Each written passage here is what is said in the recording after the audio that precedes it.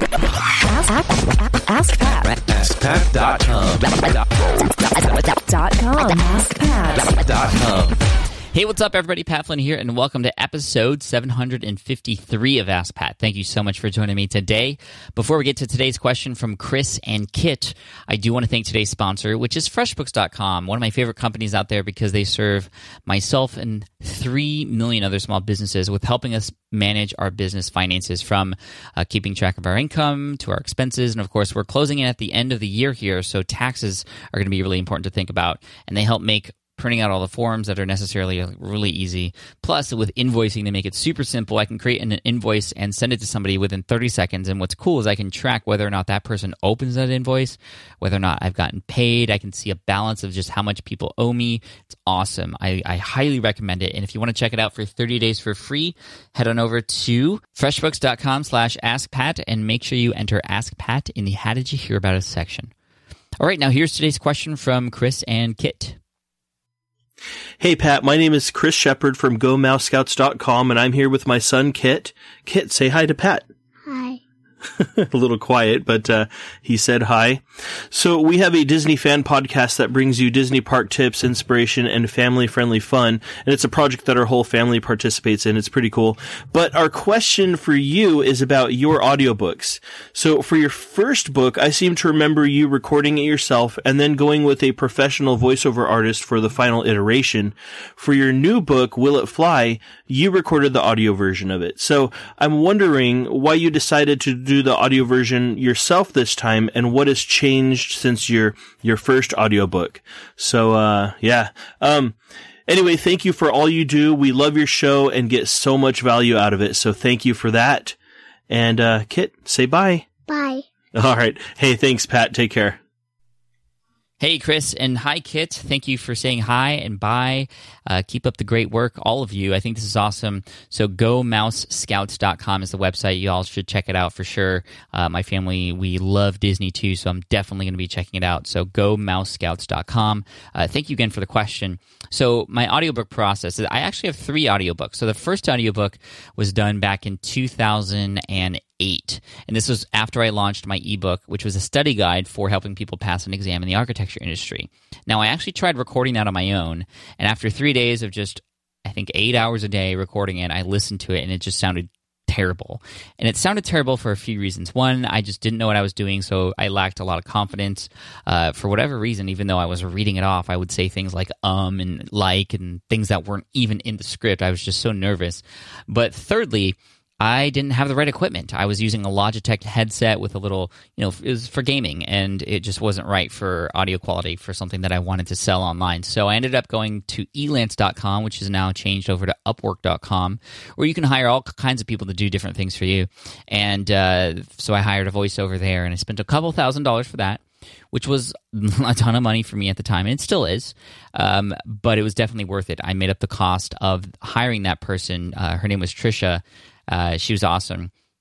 She finished the project in about 2 weeks, and then I had MP3 files that I then packaged up into a zip file to sell, and I made up the cost in about two and a half days of what it cost to create it. And then since then, after that, it's just been profit, and still today it's selling. So it was great to hire somebody to do that for me, and I felt like it made sense for me at the time because A, I didn't have the equipment, B, I was just not confident, and C, somebody could do it much better and faster than I could do it until a point till I was happy with it. My second ebook, I actually did record myself, and this was not Will It Fly. This was Let Go, which was a book published in 2013, and that is a book that you can find on Amazon. It's $2.99 on Kindle, and it's only a Kindle book, but I turned it into an audiobook as well. It's available on Audible now.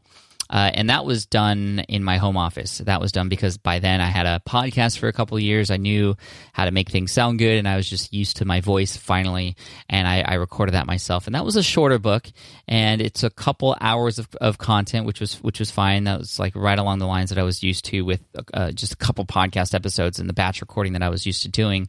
And that was fine. And then I gave it to a couple team members to process it and put it up on Audible. Bada bing, bada boom, it was done. That was cool. Now, with my latest book, I did use my own voice to record it, but I did not record it in my own home. I recorded it at a professional studio, and I did that for a few specific reasons. One, well, the book is several hundred pages long, and I knew it was going to be more than 2 hours of recording. So I knew it was going to take several hours, and totaling it all up, it took about 14 hours in the studio to record the whole thing. The final audio was about, gosh, I don't even know how long it is. I think it's 6 or 7 hours in length, but a lot of it was the editing, which was the most important thing. And it was the during recording editing that is key. So when I went to a professional studio, which I did pay for, obviously, I had an engineer there who was listening the whole time. And as I was reading my book, he would say, and often interrupt and say, "Oh, can you read that passage again?" Or "You added a word there that wasn't there. Is that supposed to be there or not?" So he would actually catch things that I wasn't even paying attention to or noticing while I was reading my book, which was really handy, because I even remember when I was recording Let Go on my own in my home office, I still had to re-record a few things afterwards, which I didn't even realize I had misrecorded or misspoke until after the whole thing was done, and I had to, the person editing had to take that new clip and paste it inside the old one, and, it was just a mess. So having a sound engineer there was great to help with the corrections and making it great on the fly as we were going. But secondly, and here's the biggest thing, I knew that if I paid money to go into a studio, that I would only be focusing on that while I was there for a few reasons. One, I was not in my house, so there was no distractions. Two, I was going into a professional studio that just going in there mentally was like, boom, I'm going to work today. I'm going to record my audiobook. That's what I'm doing. But then three, I just knew that because I had skin in the game, I was paying money to be there, that I had to do it. And that's what I was going to do when I was there. And so it took about 2.5 days of total recording, and it was done and done very well, was on Audible. Actually, that is now the most profitable piece of content related to Will It Fly, because the book is doing very well still on Kindle and paperback, but the Audible book, for whatever reason, is making more profit, and that's what I hear from a lot of authors. So if you're writing a book, try to keep the rights for your audiobook, and because it can be very profitable, and you can also get a bounty or $50 credit toward your account if you sign up a brand new Audible user and they download your book first. So that, and they also get that book for free, which is cool. So when you sign up for Audible, you get 1 credit for free. So you can use that to promote your book. So for any of you listening out there, if you haven't read Will It Fly yet and you want to hear me read it myself and also hear some bonus content in it that's not available in the book, go ahead and pick up Audible. You get 1 credit free. If you use that 1 credit to pick up Will It Fly, I get $50, which is cool because that adds no extra money taken out of your pocket. It's just Audible gives that to me, hoping that you're going to love it so much and stick around and pay the monthly fee.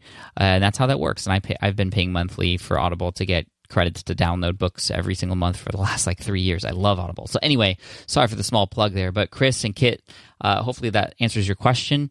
And I want to thank you so much for coming on the show and sending your question. And I want to send you both, I don't know how old your son is, Chris, but we'll send him a T-shirt anyway, even though it might not fit him. But we'll hook him up and hook you up as well. And again, everybody go check out GoMouseScouts.com to hear more about some cool Disney stuff, theme park knowledge. Yeah, there you go. So thank you again. We'll send you a shirt sometime soon. But anyway, anybody else out there who has a question that you'd like potentially featured here on the show, just head on over to AskPat.com and you can ask right there on that page. So thank you so much. I appreciate you both. And I will end, as I always do, with a quote. And today's quote comes from Jack Nickel, the founder and CEO of Threadless, which is a cool t-shirt company. He says, "I try not to make any decisions that I'm not excited about." I try not to make any decisions that I'm not excited about. So, Kit, if you're listening to this, maybe you're a little bit older, if you want to do something, get excited about it, because it's going to be a lot more fun. You're going to do a lot better of a job at it. So keep staying excited. Keep hanging out with your dad, Chris. He seems like he knows what he's doing. And keep up the good work, both of you. Thanks so much, and I'll see you in the next episode of Ask Pat.